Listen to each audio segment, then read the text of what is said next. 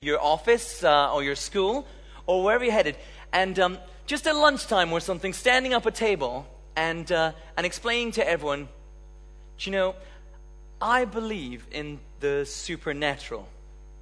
I pick something maybe. I believe in angels. How comfortable do you feel doing that? Picture yourself doing it. I think it'll vary, but I think for some of you, I guess particularly perhaps for those of you who are in education right now, I think you'd get pretty uncomfortable saying those sorts of things in public, wouldn't you? I mean, I imagine going back into my office and saying those things, and I'd feel pretty far out. You definitely get some funny looks. Well, there's an incredibly powerful default setting in our Western world. There's an incredibly powerful normal way for people to see things, clicks in without us even thinking about it. It's a simple but very significant idea. And it says, there's nothing more to this than meets the eye. It says, the only things that are real are things you can see, things you can touch, things you can measure, things you can experiment on in a lab. These are the only things that are real. I think that's what the world around us says very much of the time. But do you know, it doesn't just say that. It goes further. It also says anyone who disagrees with that, they better be pretty embarrassed. It says anyone who disagrees is a fool. Anyone who disagrees, you're like a leftover from another age. Anyone who has a different view about what's real needs to keep that to themselves or be very embarrassed. It's actually somewhat odd that can be such a strong feeling, given there's a recent survey in the UK came out saying 55% of people in the UK believe in something supernatural. 55% of people believe that there's something more to this than just what meets the eye. I mean, think about that for a moment. That's more than half the people in the country believe there's something beyond this. And it hasn't always been this way either. Do you know, it's only 300 years old, this idea that there is nothing else. It's only 300 years ago, there was this stage called the Enlightenment, where this idea became intellectual mainstream, where this became the way that clever people think about the world, the only reasonable way to think about the world. There's quite a lot of history before that, actually. Quite a lot of time before this Enlightenment. Quite a lot of clever people kicking around. And do you know, for them, it was completely acceptable, completely ordinary, completely normal to believe that there was more to this than meets the eye, that it isn't just this world we can touch and sense. Now, we're continuing our series in the book of Daniel today, and Daniel's a great book. It's home to some much-loved children's stories, right? Daniel and the Lion's Den, yeah? The writing on the wall, the fiery furnace, you know, these stories. It's also home to some rather more challenging prophetic visions. And tonight, we're going on to look at a bit more of that. We're in Daniel 10, so I wanted to prepare you that this is supernatural central. But a moment of context before we dive into the text. Where are we? Daniel 10 verse 1 gives a summary. Now, you should have got a sheet as you came in. Did everyone get a sheet? On that sheet, you should have the text written out. And verse 1, let me read it for you. It says, in the 3rd year of Cyrus, king of Persia, a revelation was given to Daniel, who was called Belteshazzar. Its message was true, and it concerned a great war. The understanding of the message came to him in a vision.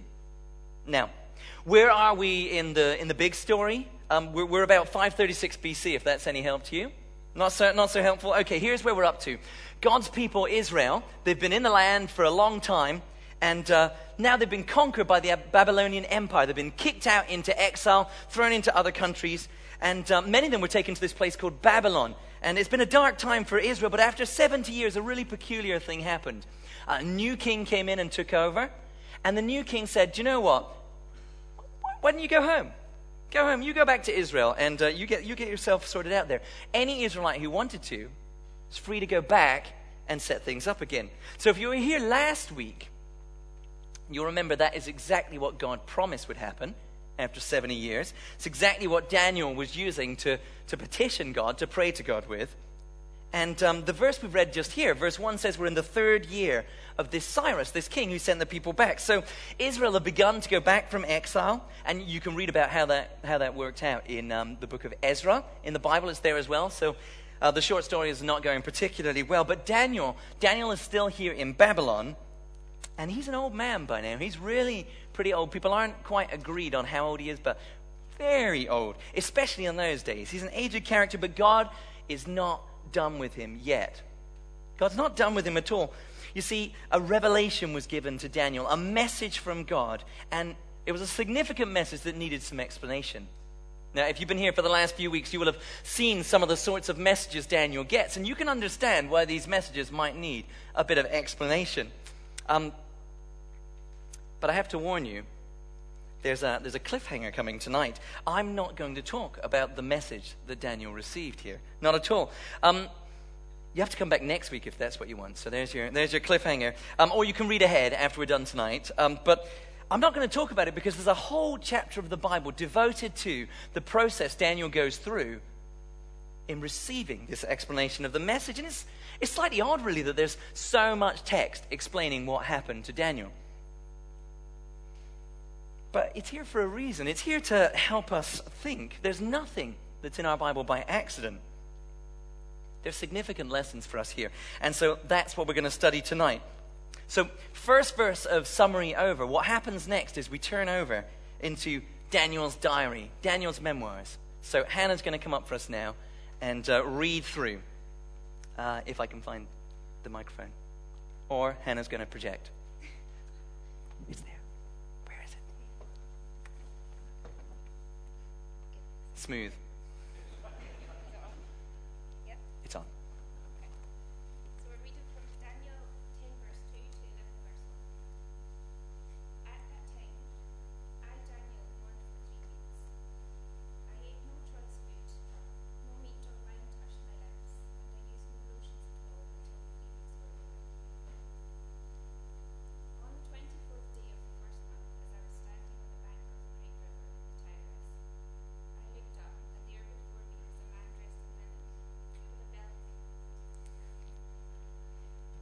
It's not on. It was me.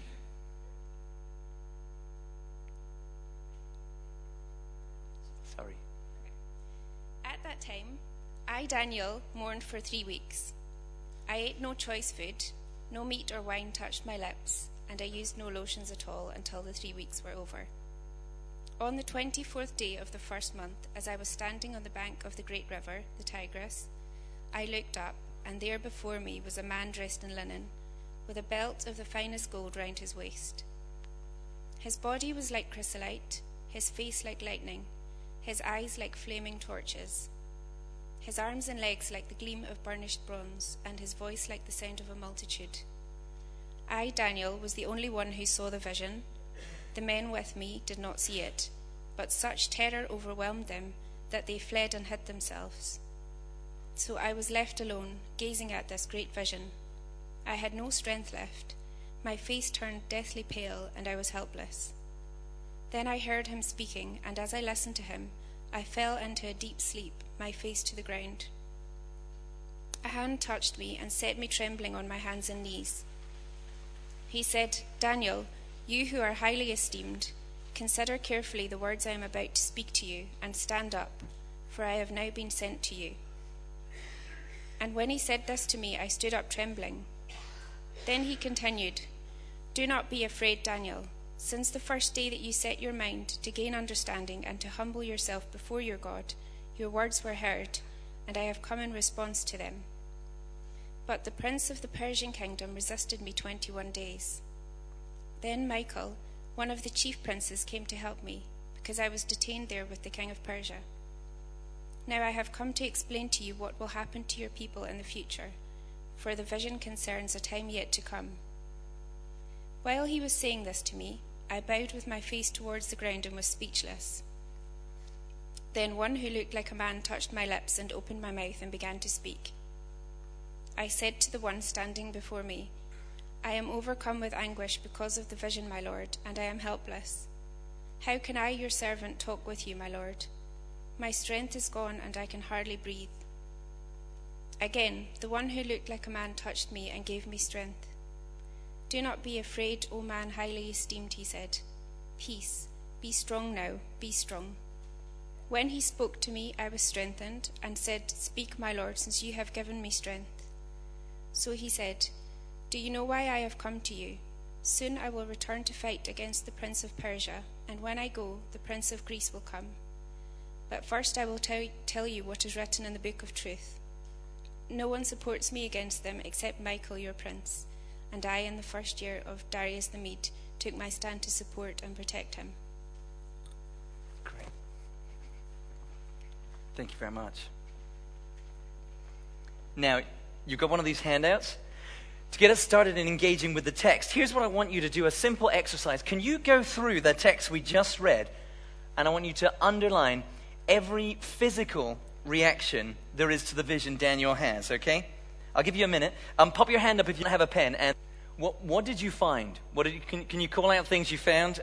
So what physical reactions do we see here? What do we got? You can speak, it's okay. Trembling. Yep. Sorry? No strength. Deep sleep. Mourning. Deathly pale, helpless. Speechless. Strength gone.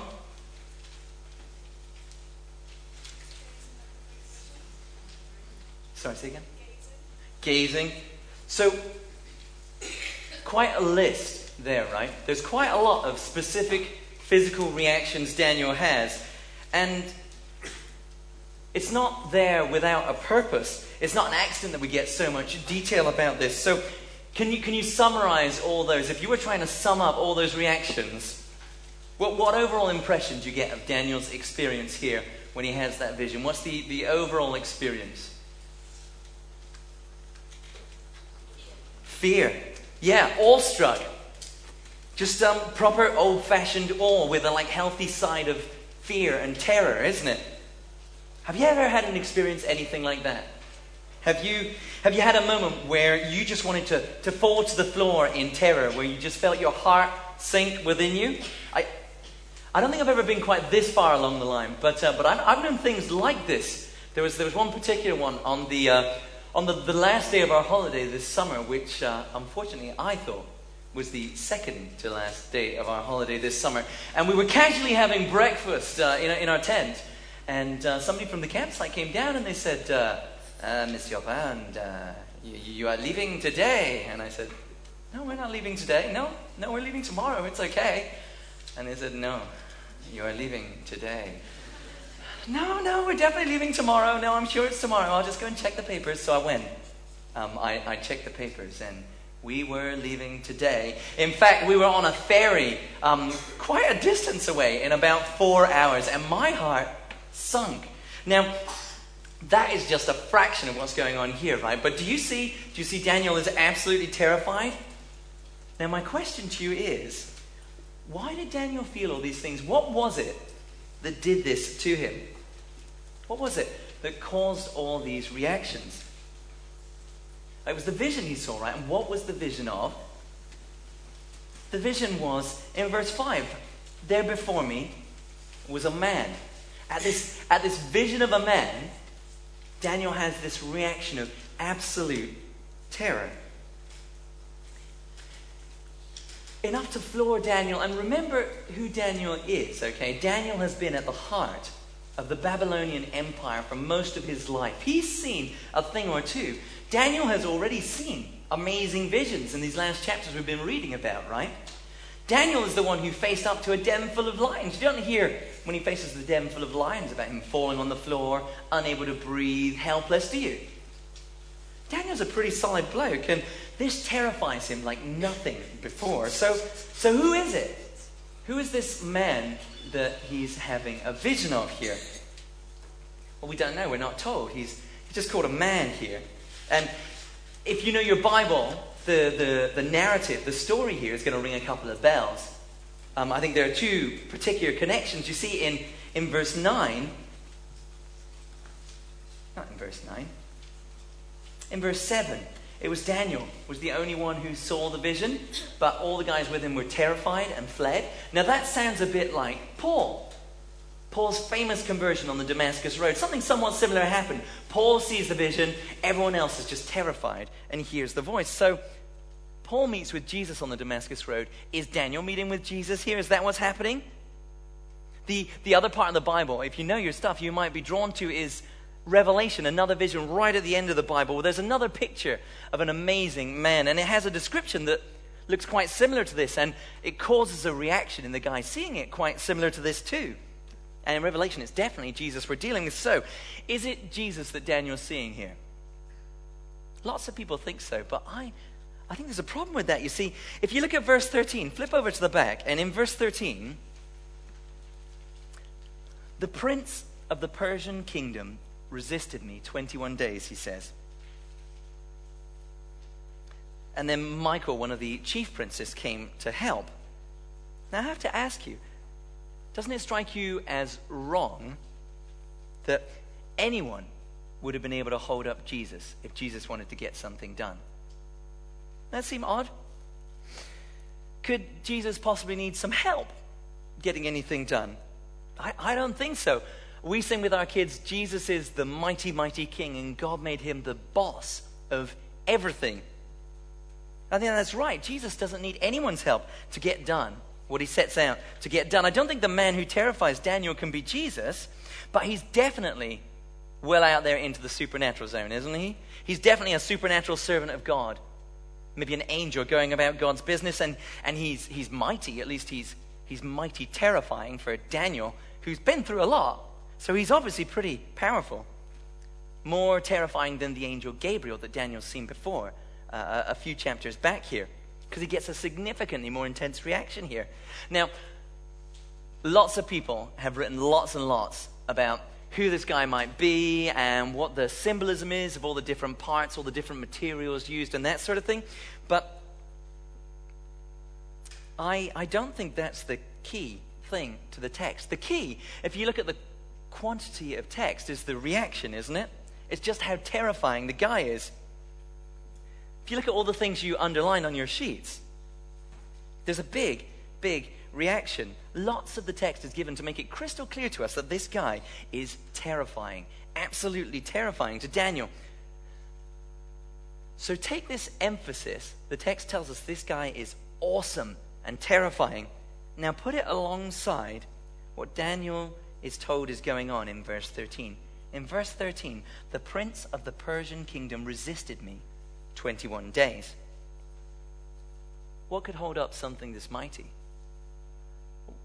Well, it's obviously not a mere man, is it? This prince of the Persian kingdom. Daniel can't even stand in the presence of this guy. So there's no way a mere man has been holding this guy up for 21 days. That wouldn't make any sense. The prince of the Persian kingdom, whether we like it or not, must be a similarly powerful spiritual force. So what do we got here? We've got mighty supernatural beings struggling against each other behind the scenes of this war between the kingdoms. We've got angels and demons at war. This sounds like a good film plot, doesn't it? Now, I bet there are some of you here struggling with this. I can see through your poker faces that you have nutcase on my forehead already. You're thinking, we know this stuff isn't real. You're thinking this is just foolish, old-fashioned superstition, right? People used to believe that sort of thing, but now we know better. Now we're clever, rational, sensible people. Now we know none of this stuff is for real. This is like believing in the Force. This is like believing in the Tooth Fairy, right? That's what's going on here. This is Father Christmas territory. Well, let me challenge you for a minute. Do you know that this isn't real? How exactly is it that you go about deciding what's real? How are you so sure? Let's see how you might argue about this, okay? What you might say is, I'll tell you what's real. Real are things that I personally experience. That's what real is. If I can touch it, if I can see it, if I can experience it, that's real. Stuff I don't experience, I can't say that's real. Well, two problems for you. Sounds like a reasonable argument, but here's critique number one, the Matrix critique. Who has seen the Matrix? A little bit dated, but show of hands. Yeah, okay. How do you know what you're experiencing is for real? How do you know you're not just inside some giant simulation? This is some Truman show. How do you know you're not just a brain stuck in some vat somewhere, hooked up to some wires by a mad scientist who's playing out some experiment on you? How do you know what you experience is real? But that's only half the problem with that idea of figuring out what's real. The other side is far worse. What about things you'd be happy to take for real that you haven't personally experienced? I've never met the Queen. Is the Queen real? I'm pretty happy with that. What about Australia? I've never been to Australia. Is Australia real? Okay, so this idea that stuff I've experienced personally is the only stuff that's real, that's not going to get us there. We've got to go a bit further. So where might we go from here? What about this? People I trust have experienced this, so it's real. What about that? That gets me the Queen, nearly. That gets me Australia. I know people who've been to Australia, and I trust them, but it opens up a bit of a thorny question. Who is it that you trust? How do you decide who to trust? Well, what about some guy in a mental asylum, okay, who tells you that the talking carrot he sees is real? Is the talking carrot real? So then we've got this question of, who do I trust? Who do I trust to tell me what's real? What about, I'll just trust reasonable people to tell me what's real. That's what I'll do. Well, tell me, what's your definition of reasonable? What's your definition of sensible? Isn't there actually a pretty big danger that what we come down to here is we say, people who think the same things as me, they're the ones I trust about what's real. Somebody I don't agree with, well, I don't trust them, and what they experience isn't real. But that's a bit of a non-starter, isn't it? So if you're ready to close the door on all this supernatural stuff, you just want to write it off, I want to encourage you to hang on for a minute. What we're looking at here is we're looking at somebody's testimony. We're looking at Daniel's memoirs. This is what Daniel wrote down about what happened. Daniel experienced this as real. He was there, and he had these extreme physical reactions. So before you want to write all this off as not real, be honest with yourself about why you're doing that. Is it because you've already decided you don't need to trust this guy? Head hurting? Sorry, that was a bit of a philosophical digression, but back to Daniel. Back to the text. Okay, so this supernatural conflict, is it real? Do you trust Daniel's testimony? Well, actually, it's not just Daniel's testimony. You see, angels show up in every major part of Scripture. Jesus, in his temptation, he speaks with the devil. He's ministered to by angels. Jesus contends with evil spirits. He casts them out. We've been learning about that in the mornings. Paul is prevented from heading in certain directions by spiritual powers. Peter is led out of prison by an angel. So, you see, it's not just Daniel's testimony that there are powerful supernatural beings kicking around in this world. It's the broad testimony of the Bible. If you want a Bible without the supernatural, what you need is a pair of these. You need to get busy with your scissors and start snipping out the bits that you don't agree with. And there are people who do that. There was a guy who made his own version of the Bible. He cut out all the bits that he thought, nah, that can't be true. Nah, I don't like that. Nah, I don't like that. But that's not a safe way to approach this. So don't treat this book like that. If I can speak to the Christians here for a minute, I think we need to be absolutely clear that this is our book, that this is where we find our truth. It's all for real.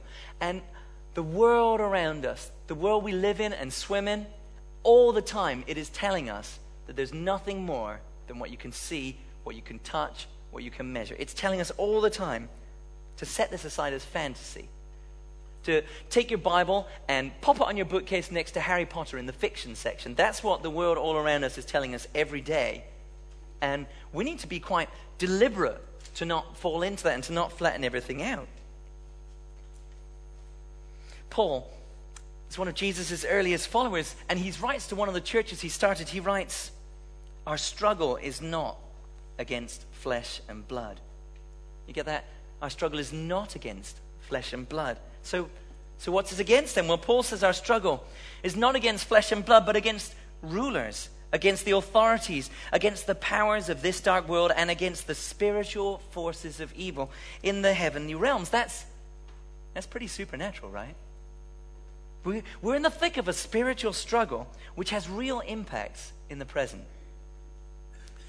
And ultimately, this is a struggle for individuals' eternal lives. If we ignore this spiritual dimension, imagine this. It's like trying to win at chess, but only playing with pawns, right? It's like owning your own private jet and then driving it down the M6 rather than flying over the traffic jam. It's like living in a world that's only black and white. It's missing a whole dimension of what's real and what's happening, a critical part of it. Actually, I want to argue it's missing the critical part of it. The same Paul guy writes to another of the churches he started. He says, "The God of this age has blinded the minds of unbelievers so they cannot see the light of the gospel." Paul's saying a spiritual power, the God of this age, is making it impossible for people to believe the good news about Jesus. The God of this age has blinded the minds of unbelievers. They cannot see the light of the gospel. So, remember how Jesus talks about becoming a Christian. What's the phrase he uses? He says, "You must be born again." And he doesn't mean physical birth, does he? He doesn't mean climbing back into the womb and popping out. He means spiritual birth. It's not a physical reality. It's a spiritual reality. It's very real. A very real change from eternal life, eternal death, to eternal life, from imprisoned spirit, blinded, to glorious freedom in Christ. You see, the spiritual dimension is a critical part of what we believe, critical part of what matters, even at the individual level. And there's a real danger we start losing this. We start thinking very much on the practical, on the flat again. We start thinking the way we go about seeing more people become Christians is all we need to do is present the right information. We need to deliver the right facts. We need to do it in the right setting. We follow the right process. We do the right actions. And that's what happens. But it's not a rational, material thing. That's what this says. This says it's a supernatural, spiritual thing. When we fall into that way of thinking, we're falling into the mindset of this world. We're being conformed to this world. And we have to recognize if we want anyone at all to come and follow Jesus, absolutely anyone, what we are looking for is nothing less than a supernatural miracle. That's what we're looking for. This is not a natural thing. We're utterly committed to the reality of this supernatural dimension. So, I'm aware this is pretty hairy stuff. If I was picking the first passage to preach on in a new church, I probably wouldn't have looked this one up. But this is one of the great strengths of the way we preach here. We pick an area of the Bible and we walk through it and we see what God has to say to us. We don't choose what we'd like to hear from him. We see what he's got to say to us. And this is what he's got to say to us this week. Now, I also think it's pretty easy to get carried away with this stuff. So I want to give you a little bit of balance. If you find one of these red Bibles, there should be one in front of you. Find 2 Corinthians chapter 4 with me. 2 Corinthians chapter 4. It's on page 1160. Page 1160 in these red ones. Now this is the bit where Paul talks about the spiritual blindness, where he makes it plain there's a supernatural problem we're trying to solve and we want to see people come and follow Jesus. Chapter 4, verse 4. Can you see it there? The God of this age has blinded the minds of unbelievers. But it's also where Paul talks about his part in this story, okay? So what does he say he's doing in verse 2? Roll up to verse 2 above. What does he say he's doing? Not a rhetorical question. What does Paul say he is doing in verse 2?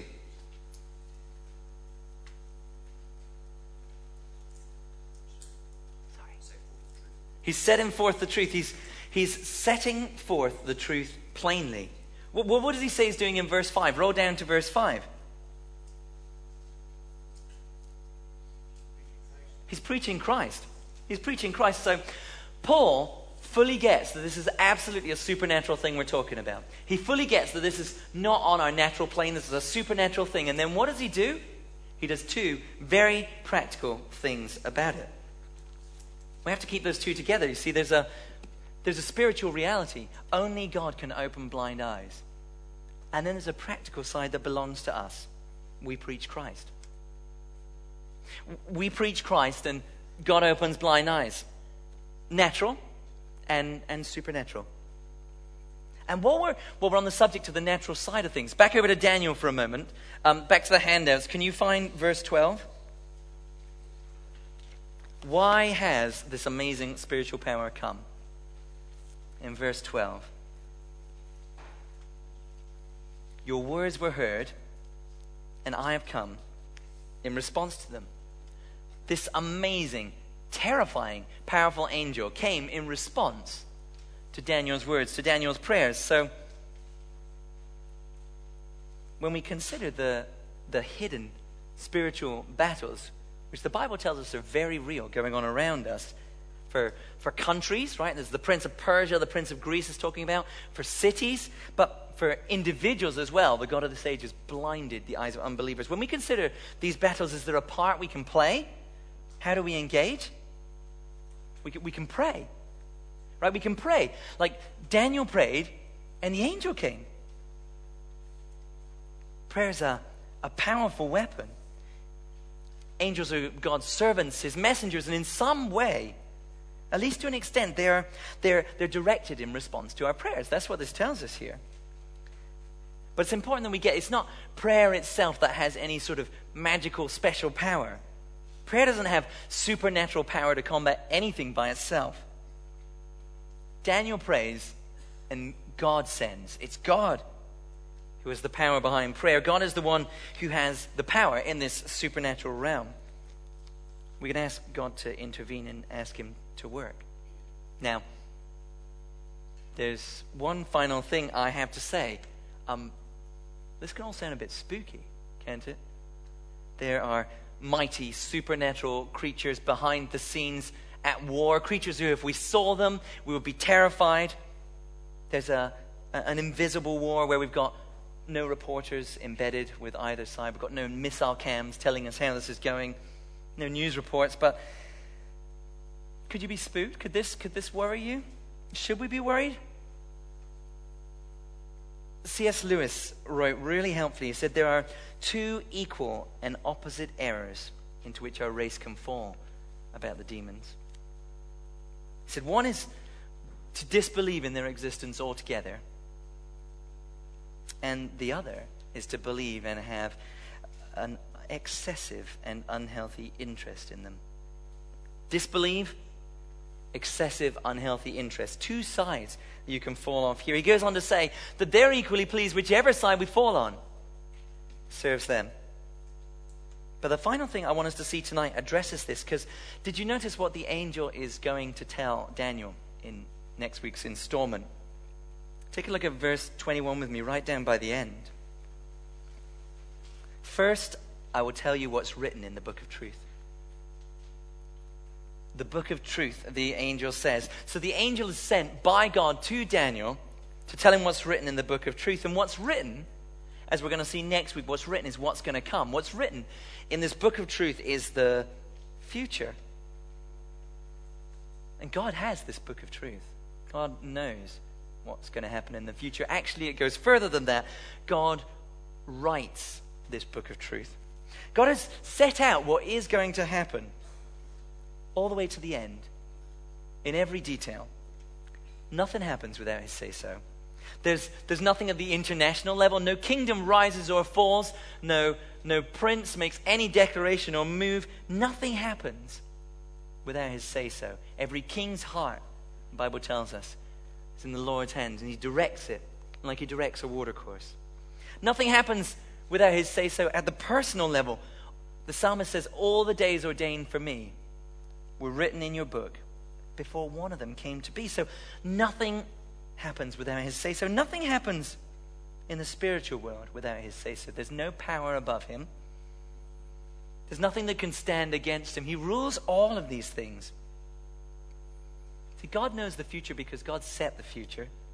If you're worried by unseen powers, if you're worried by this idea that there's more going on behind the scenes, and the real potential this has to interact with us in our world, remember these things too are subject to God's plan and his decrees. Every single one of these is on a leash. Victory is certain. Paul writes to another of his churches, he writes that Jesus, having disarmed these spiritual powers and authorities, he made a public spectacle of them, it says, triumphing over them by the cross. He triumphed over them by the cross. He's made a spectacle of them, defeated, done, conquered. Paul tells us to have confidence that Christ is the head over every power and authority. So we've got to keep that perspective. Mighty spiritual powers ranged against each other. Mighty, terrifying powers.